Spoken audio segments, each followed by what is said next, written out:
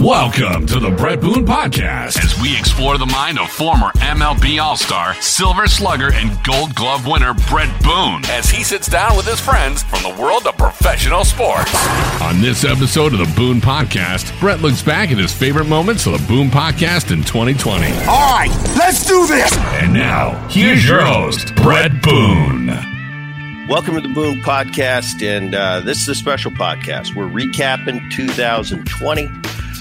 And I went into this podcast really not knowing what to expect, and I've been pleasantly surprised with a lot of the guests we have. And if you missed any, we're going to recover them for you right now. We start off with probably the best player I ever played with, Ken Griffey Jr., on his take on baseball versus the other big sports. Like I said, this game is ups and downs all year. Best player, I don't have to let you play. So you can't be too high on yourself. You can't get too low on yourself. But having a dad, like I said, we had a dad that you can see how they act when they come home. Your dad's somewhat like mine. If you went 4 for 4, 0 for 4, you couldn't tell by if they came home and said, "Hey, Dad, I want to go play catch." They'd be like, "Okay, let's play catch. Let's do something." Because it ain't our fault that he had a bad day at work. So those are the things that I learned from Pops about, this game. But this game is always going to humble people. And now we move on to an umpire, pretty controversial umpire.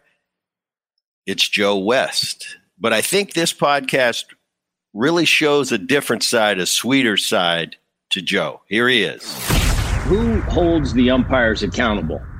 If I'm a player and I'm not doing my job, I get released. They don't pick up my contract. Who holds Well, the commissioner's office grades every umpire on every pitch, every play that he has. It's one of those things where if you work home plate and your score is 97, well, that's above average, and it's extremely good. That means out of every 100 pitches, you got 97 of them right. And yet they want you to be perfect. Dick Stello told me the first week I was in the big leagues, he says, you got to be perfect the first day and get better. So, and you know what?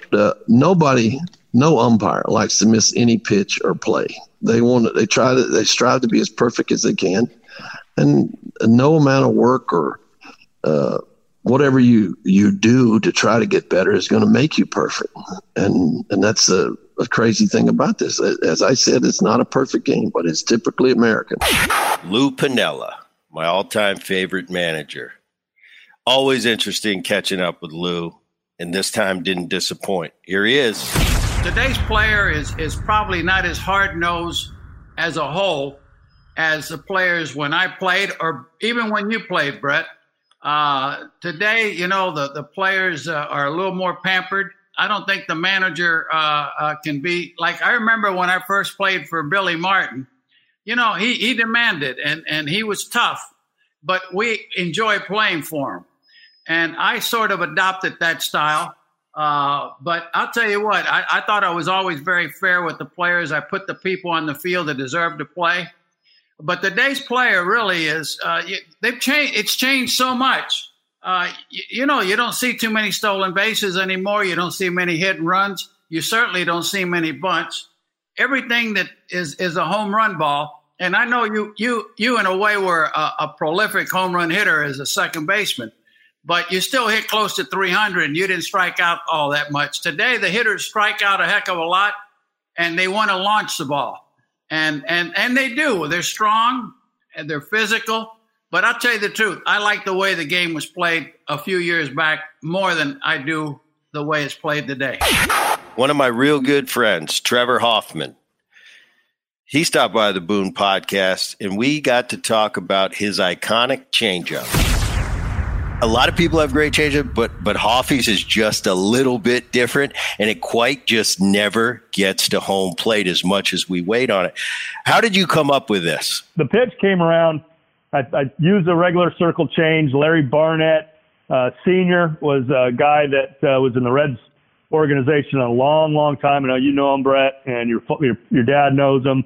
I was actually signed by his son, Jeff Barton. He ran a camp in Cypress Junior College in the offseason when I was trying to make a transition to pitching from hitting, and showed me the circle change.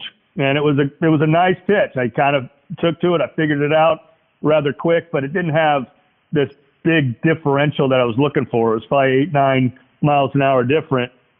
And when I had a teammate by the name of Donnie Elliott come along and showed me his grip and what he was trying to do with the changeup for him, it was kind of pinch the seam rather than have the circle around the horseshoe. Pinch the seam. It kind of moved the ball into my hand into a more comfortable position, we'll say.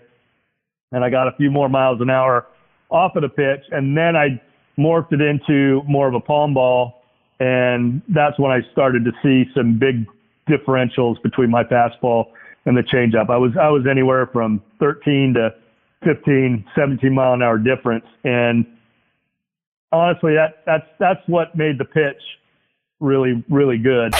Jeff Bagwell, one of the best all-around players of my generation. I sat down with Jeff and we talked about his stance. It was a lot different than most, but it was pretty effective.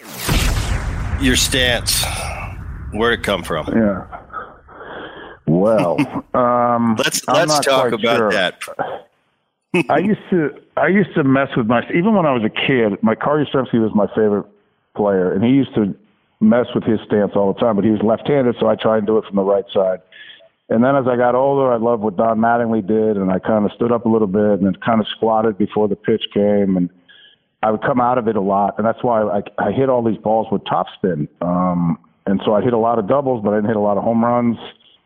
I get to the big leagues, I'm messing around with my stuff. We're in San Diego in the end of 93, I believe. And I asked Tony Gwynn for a bat, and Tony Gwynn gave me a bat, which I still have here, that says, "Bags, keep the same stance." And I was like, wow, okay. So I said, okay, Tony Gwynn gave it to me. Let me see what Tony Gwynn does. So he kind of spreads out a little bit just to keep his head still. So I said, okay, I'll try that. So with a little bit of tinkering, and I came in 94, and that's when I started doing that, where I didn't go down, and I just tried to keep my whole focus was keep your head still, stay down. If I stay down, that means I won't come up, I won't hit with topspin, and then I started to get a lot of backspin on the ball. Hence, that's where my power came from. I always had power, but I just didn't know how to use it. But I figured Tony Gwynn had the best. But the problem was, if you look on tape, my hands drop, and my foot actually steps backwards a little bit, and I have no clue how that happened. So it kind of worked, and I'm one of those dudes that I'm like a half-empty guy because it's so freaking hard to hit that I'm always kind of trying to tinker with something with my hands so they wouldn't drop as much, but that was what I got, and that's what I went out there with. Adrian Beltre stopped by the podcast. Not too many people ask the umpire to check their swing on a check swing. See how he sees it. When I first come up in the big league, the umpires normally don't take it easy on the rookies. And for some reason, I had always kind of more violent upper body when I checked my swing. So it appeared that I actually swung, but actually my bat never crossed the strike zone or the, so-called, check area. So for some reason, they always call those check swings on me strikes. So and I will go back to the video and I will check and I see that it wasn't even close. But yet I see my shoulder kind of make it appear like I swung.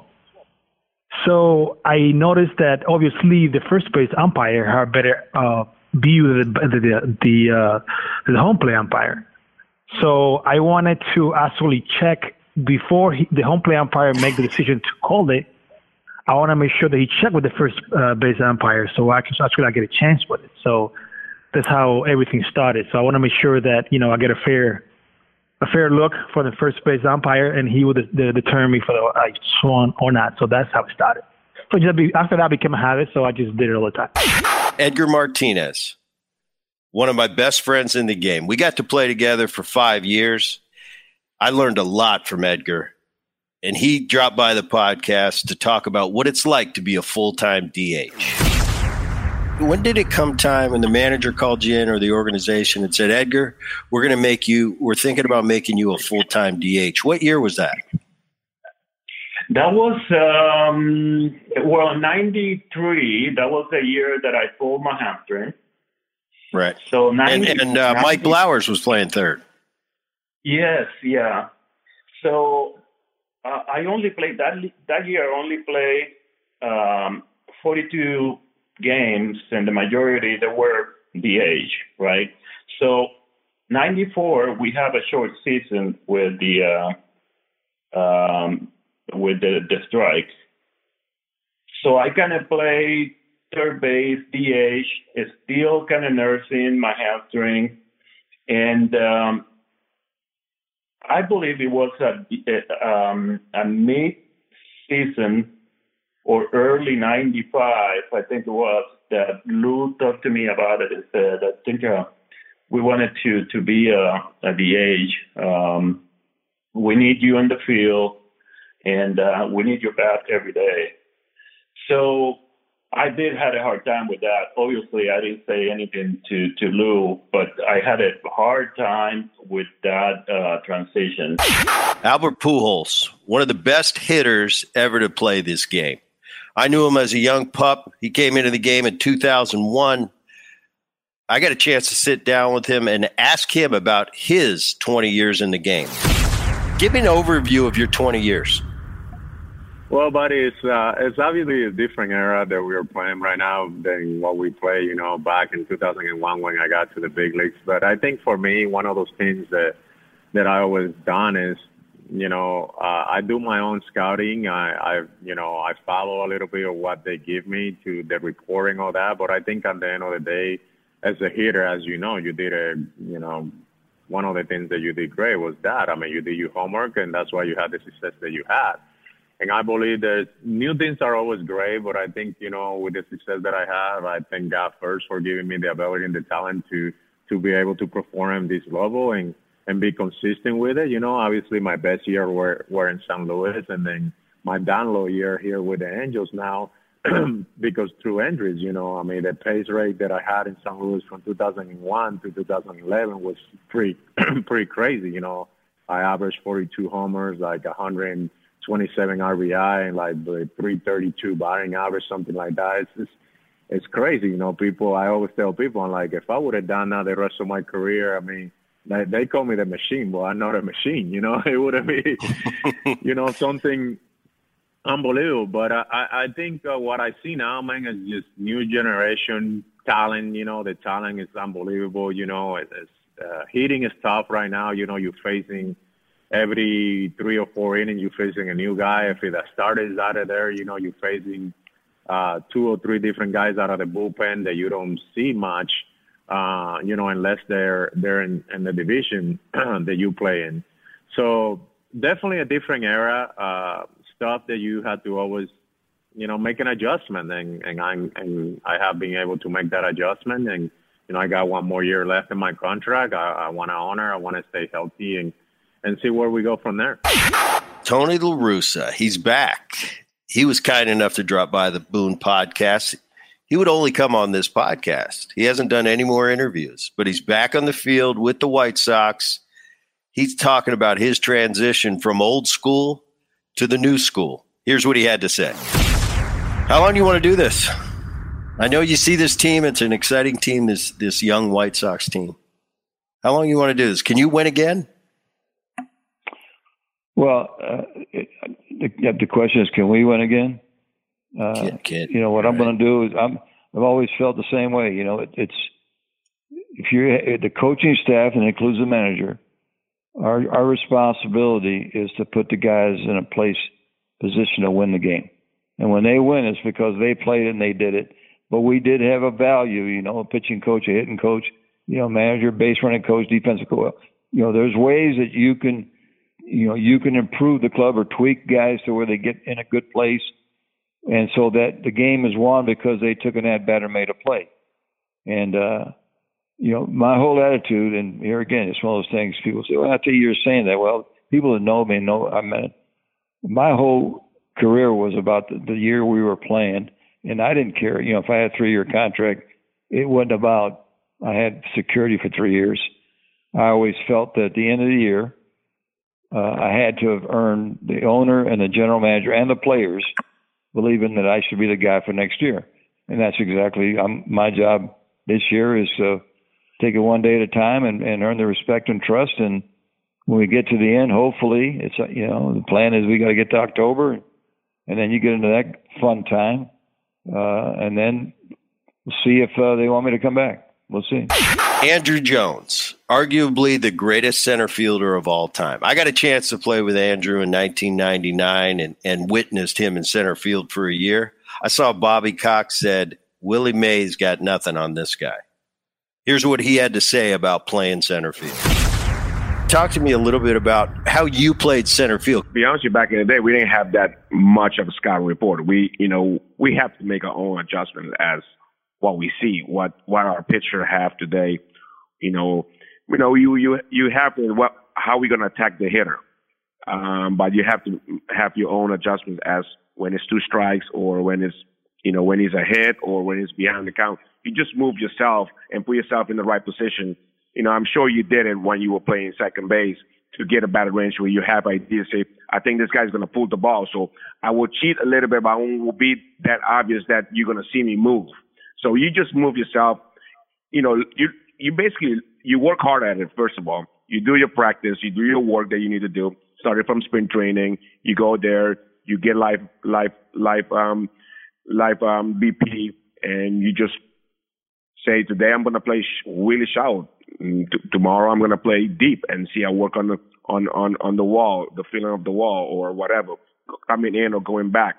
So everything started spring training, then you continue to do it in the season. And you learn the hitters, you learn the league, and you learn your pitchers. And that's how I made it be as easy as I could have made it for myself. Greg Maddux. I've faced a lot of great pitchers, probably the best I've ever seen.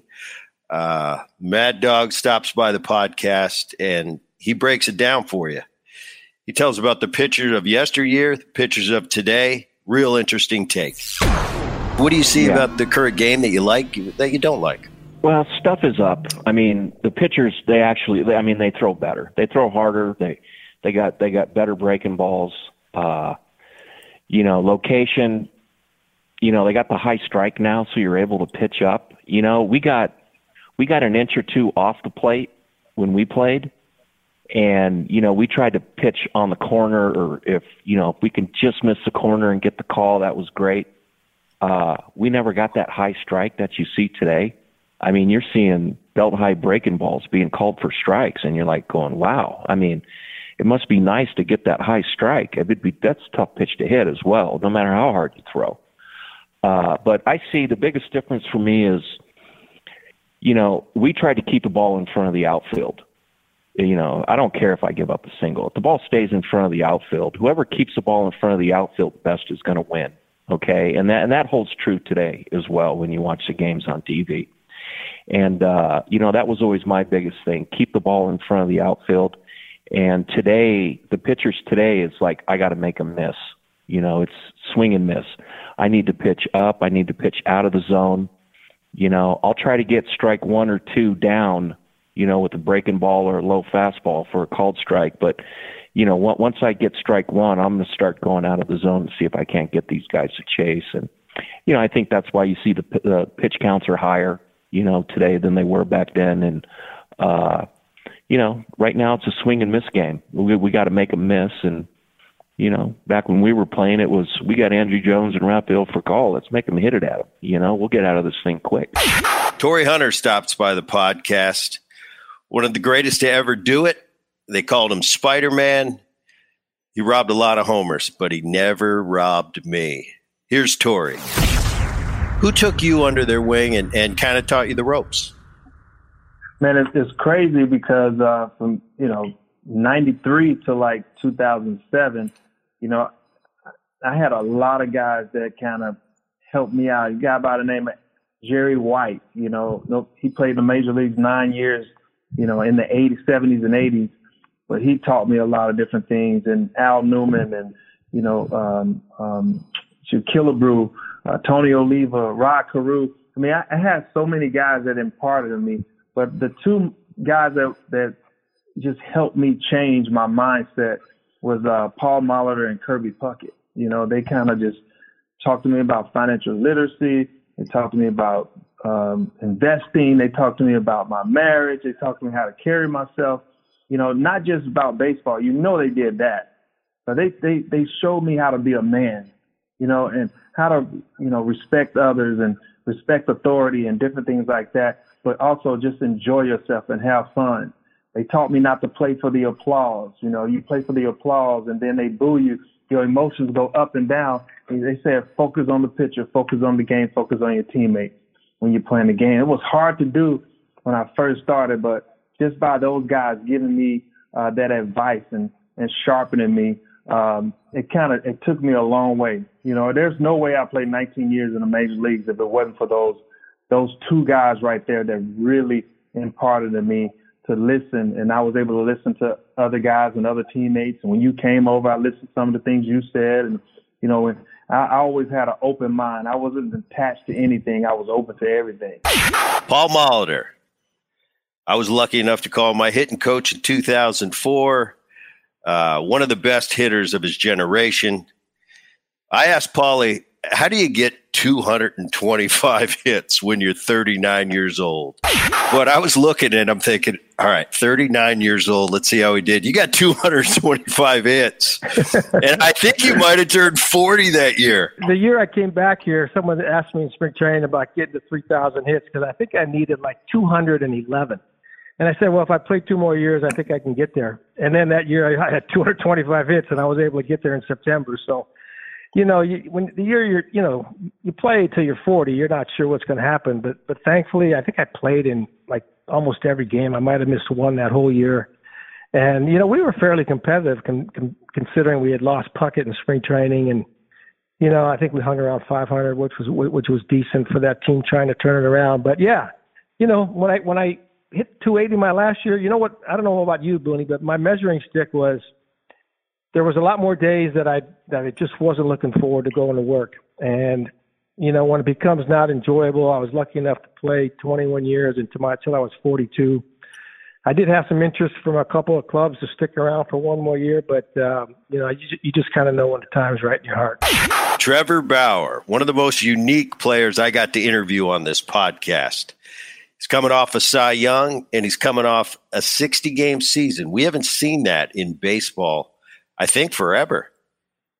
He kind of gives his take on what it was like to play during the COVID era. Now that we got through the 60-game schedule and the Dodgers are world champs, how did it go? It was okay. It was not having fans at the stadium sucked. I think that's the biggest – the annoyance of like going through the testing and the protocols and whatever as players, like, look, this is our job. Like this is what it takes to get the job done this year. Like this is what we have to do. So that stuff I don't mind, but just not having fans at the stadium. And I fully understand why, obviously, but it's such a huge part of the game that you don't really realize because it's just always there, and it's always, you just get used to it. And then, but the rhythm of the game, the energy, the momentum swings, especially in playoff baseball, like the playoffs did not feel like playoffs this year. Like at no point did it feel like the moment did not feel any bigger than regular season, because there's no fans, there's no energy. You're not getting the introductions on the line. The crowd's going nuts. You got hundreds and thousands of people outside the stadium as you show up. They're banging on the bus, on the road, like all these different things. So that sucked. I hope that we were able to have full capacity and have fans back in the stadium next year. But overall, I think it went well. Jim Thome, one of the few guys in this game that can talk about what it's like to hit 600 homers. One of the nicest guys in the game. And I got to ask him what it was like to reach that milestone. You got into that 600 club. Were you always a home run hitter in the minor leagues, or is that something that came as you became a big leaguer? No, I was not. I was not a home run hitter. I was brought up that you hit the ball gap to gap, okay? And I go back to Charlie Manuel on this because Charlie was our hitting instructor in Cleveland. And one of the things Charlie taught a lot of us, myself, Manny Ramirez, guys that came up through the system is, okay, first of all, we're going to be a hitter first. And then as we progress, you know, and the thing for me is I feel fortunate that I had Charlie because he kept me to left center field as a young hitter. And then when he knew the level of play, so what happened, Booney, is we got to AAA and I was getting beat up inside. You know, the inside fastball was just crushing me. And I was fighting balls off, couldn't get the barrel out. We call it the head of the bat out. And so Charlie made a bold move and put me on the plate and put my back foot close to home plate, opened me up, opened my hips up, and I'll never forget the day he did this. We were in Scranton, and we came out and hit early, and I'll never forget the feeling I had when I started to pull the ball. It was like no other. And one of the things that Charlie always talked about was a little means a lot, whether it's for the positive or it's for the negative. And a little bit, that little tweak, you know, in AAA tweaked me, and it got my hips. And, you know, and Ted Williams talks about this, by the way, his hips and hands. And it freed me up like I had never, you know, it was almost something. I felt like I was a good hitter, but what he did with that, it just felt so good. And that was kind of the beginning of, and also it was the beginning of me learning how to hit the ball out front of the plate comfortable and not letting balls beat me, not letting the ball get so deep on the plate that I had to fight it off. He taught, we would go out and we would hit 3-0. You know, he would say, okay, guys, we're going to hit 3-0 today. And how are we going to do this? We're going to do it by hitting the ball out front comfortably without rushing to the fastball. And I feel so blessed and lucky that I had a guy like that truly cared. And then, you know, I had to go do it. You know, I had to go out and do the work and get it done. But it was nice to have a coach and a hitting guy that really, really pulled for you. Andre Reed, we're switching it up a little bit. This is mostly a baseball podcast, but I'd like to bring my football friends in too. I got to ask Andre Reed about his experience of going to the Gold Jacket dinner, and he sneaks in a Gale Sayers story. When I got inducted to the Hall in 2014, besides meeting Jim Brown, and I'm in at the Super Bowl, they have a Gold Jacket dinner. So you got 100 gold jackets in there of the greatest players that ever played the game. Wow. And my first year, after my first year, I go to the Super Bowl and I'm at the Gold Jacket dinner with my gold jacket on. And I walk in and I'm like, what am I doing here? Believe it or not, I thought about it. I'm like, do I even belong here? I just was like, no, this is not. And I had to pinch myself with like, this is not real. That I shouldn't even be in this room.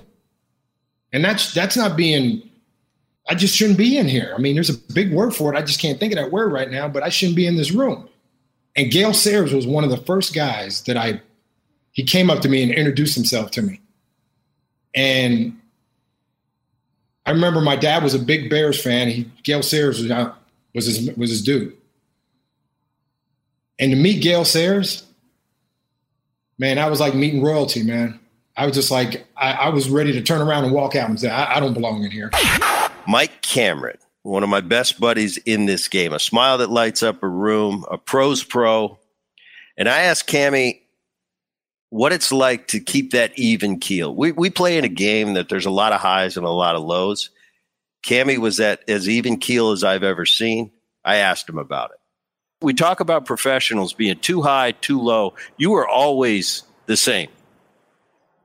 Yeah, Boone, I just really think that it was a gift given to me because of the love of the game, the challenge of the game.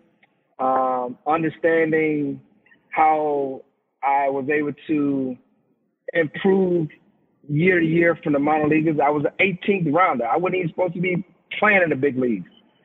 But the year-to-year improvement and understanding that each day as a baseball player at the highest level, I got a chance as long as I'm at the ballpark. And I just figured that every day is a new day. And with that being said, I'm pretty sure we're probably going to talk about it later in this segment.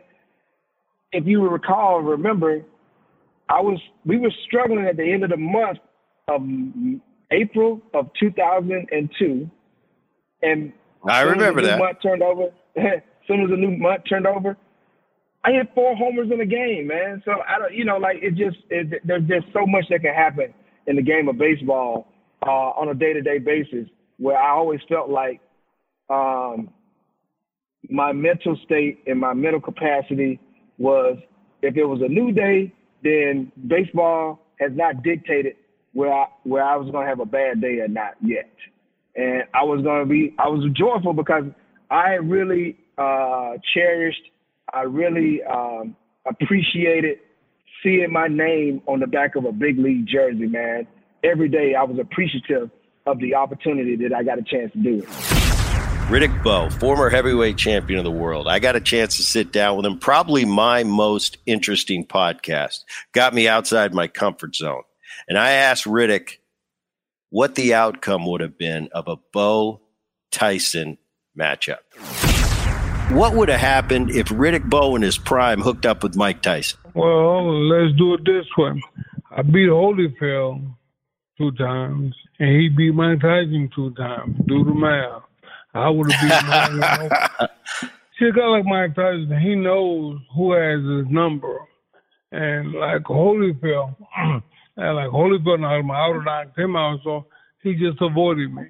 So he was very smart with, in doing that in his career, because I would have destroyed him. Think about it. I got a pretty good jab. I'm not intimidated. So I think those 2 things, they played a big part. Well, he figured, Riddick Bowe's not intimidated, so we're going to go get somebody else, and that's what he did in my book. Marty Brennaman, the voice of the Reds, probably one of my most interesting podcasts. Marty's got a lot to say, very opinionated, and that's why I love him. I asked him a question about Johnny Bench. I think you'll be interested at the answer. Johnny Bench. All right, I want you to listen carefully to what I say now, because my line is people don't listen. You hear people say, I listen, but no, you don't. You don't listen. He's the greatest player at a given position in the history of the game. The greatest player at a given position in the history of the game. And people say, when I speak to groups, not the greatest player in the game. I said, that's not what I said, clown. I said, at a given position. I just use that for your purpose. I love it. You've got, always. It's a footnote. That's Mr. Boone's line. That's Mr. Boone's line that I've used eloquently over the years. In fact, I've used it on the radio at times. He revolutionized the way the position was played. He came to the big leagues. I think he was still a teenager in the late 60s when they brought him up, and from day one, he was in charge. He would be on the receiving end of some very good pitchers, Jim Maloney being one of them, and Jim's a dear friend of mine, lives in Fresno, and he will tell stories of how Bench would take over a ball game. And he was still wet behind the ears, but he was so assertive and so confident in his ability to call a game and deal psychologically with a pitcher in the middle of a comeback by the other team that he won everybody over. And he had the greatest flair for the dramatic, I think, of any player I've ever seen, in terms of getting a big hit at a time in which the team needed it. And I really believe that Johnny retired before his time, and I think he retired because he was sick of losing. He had been a vital part of the Big Red Machine, but then in the early 80s, this team fell on hard times, and for a couple of years, if they weren't the worst, if it wasn't the worst team in baseball, it was awfully close. And I just think he got tired of getting beat on a regular basis, and he felt like it was time to go. And I respected that, because for a guy that was on arguably one of the top 2 or 3 teams in the history of baseball, and to have to go through getting beat every night, I just think it got too much for him. And he's another guy who, in terms of retiring, I don't think he ever looked back. I think he quit, and he knew he wanted to quit, and he knew he had other things he wanted to do. And I respected the fact that he never regretted making the decision to walk away from the game. Podcast welcome Chipper Jones, one of the best overall players I ever played with. I got a chance to play with him in 1999. He won the MVP. I asked Chipper that day that he got that phone call from the Hall of Fame what that was like. You're never a Hall of Famer until you get that phone call. But was there that moment where it really seeped in that, wow, I just got the call? Oh, yeah. I think every guy has that moment. You know, I didn't really let myself think about it that much leading up to it because, you know, quite honestly, it's out of your control. You don't really – things that are out of your control, I'm not going to spend a lot of brain power worrying about it, to be honest with you. I knew that there were 400 people on this planet that, you know, whether or not I make it into the Hall of Fame, it's on them. It's not on me. I put the best resume that I could out there, and if it's good enough, man, great. If it's not, I'm okay with it, you know. So, but the fact to sit back and watch how it all unfolded, and my wife will tell you, you know, we never really talked about it until maybe Christmas time. I think I got the call January 20th, and we maybe had a conversation about it right around Christmas, New Year's. I mean, other than that, yeah, it wasn't really talked about. A lot of people, you know, all my buddies were saying, hey, man, congratulations, you're going into the Hall of Fame. But until you know, get that call and they say, buddy, you got 97% of the votes, you know, amongst 400 plus voters. I mean, that's I mean, I can't even explain to you what that means to me. You know, I mean, it's 23 years in pro ball. It's 19 years in the big leagues. It's, you know, being a part of 14 division championships. It's riding the coattails of the big three, Maddox, Glavine, and Smoltz. Not only that, Bobby Cox and John Sherholtz in the managerial post and the front office. I mean, it's a lot of people that go into me garnering this position. So, and not to mention the teammates, you know, such as yourself that hit in front of me and hit behind me and helped me do all the things that I was able to do. Josh Donaldson, a guy I got to know when I was with the Oakland A's. Interesting guy, very smart, prepares as well as any young player I've seen, and kind of invented the term launch angle. He was one of the first to talk about it. See what he says when I put it to him on the podcast. Tell me about launch angle. Well, so the launch angle for me, like I've been more vocal about guys hitting the ball in the air. You know, for me growing up, and Boone, I'm not going to speak for you, but I would assume that it was kind of be somewhat as what I was taught is a good at bat was if you hit something hard on the ground. And that was the focus. To me, I'm not a burner. And honestly, you go look at the numbers, major league average for balls hit on the ground is, I haven't checked it for this year, but it's predominantly under 200 for major league average throughout the season, throughout all the balls put in play. I actually got it from when I got fitted for golf clubs for the first time. And I'm sitting there, I'm hitting my driver on the launch monitor, and he's sitting there telling me, he's like, hey, man, like, we're going to try to get you at this spin. And if you can hit it at this degree of launch off the tee, you're going to maximize your distance. And he said that to me, and I go, what the hell did you just say to me? There's like a certain degree of where I could maximize how far I hit it. And he's like, yeah, this is it right there. And sure enough, I started hitting it, and I just started launching golf balls. And I go, man, I'm like, I want to be able to do this in the game, like as far as my baseball career. And part of that is having a positive impact swing. So as Ted Williams said in his book, I wish I would have read it when I was a kid growing up, because maybe I would have got onto it before that. Barry Larkin, my double play partner for 5 years in Cincinnati. It was great catching up with Barry. Man, we fought a lot of wars together, and I got to ask him, as captain of the Reds, why did he take the C off his uniform? Actually, Boone, when he traded you, because I was having conversations with Jim Bowden, and when Jim Bowden traded you, that's actually when I took the C off my jersey.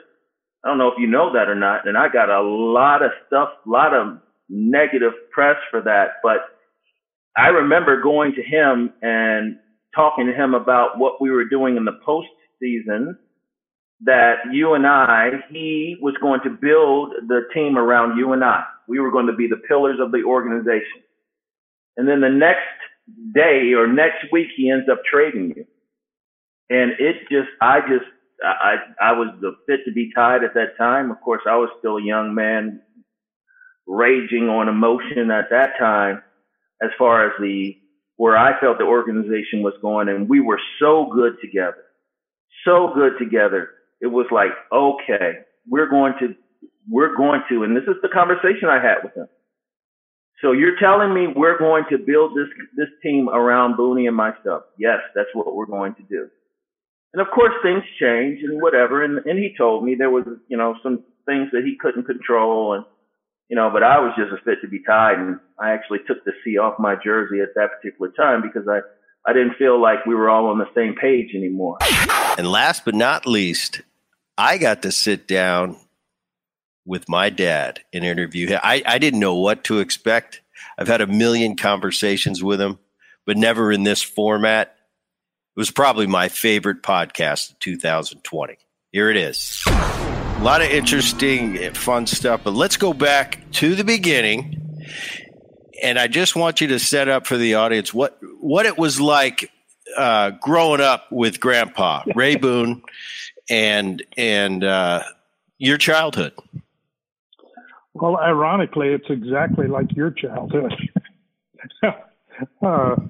Your mom and I raised you exactly like my mom and dad raised me, and we were around the same exact things, driving to spring training every January and February, and then heading to where my dad started in Cleveland. We'd be there. I saw the first World Series I saw was in 1947. I was about a year old, just under. I was about 8 months old when Dad played for the Cleveland Indians in the World Series. I think he got one at bat and struck out, but that was the first one. After that, it was just a lot of baseball for a long time. Thanks for joining us for this special year-end edition of the Boone Podcast. Don't forget to subscribe to our podcast and leave us a rating for the show. You can also be a part of the podcast by tweeting @TheBoone29 with questions for our mailbag. I'm Dan Levy on behalf of Brett and all of us here at the Boone Podcast. Thanks for listening, and we wish you a very happy and safe new year.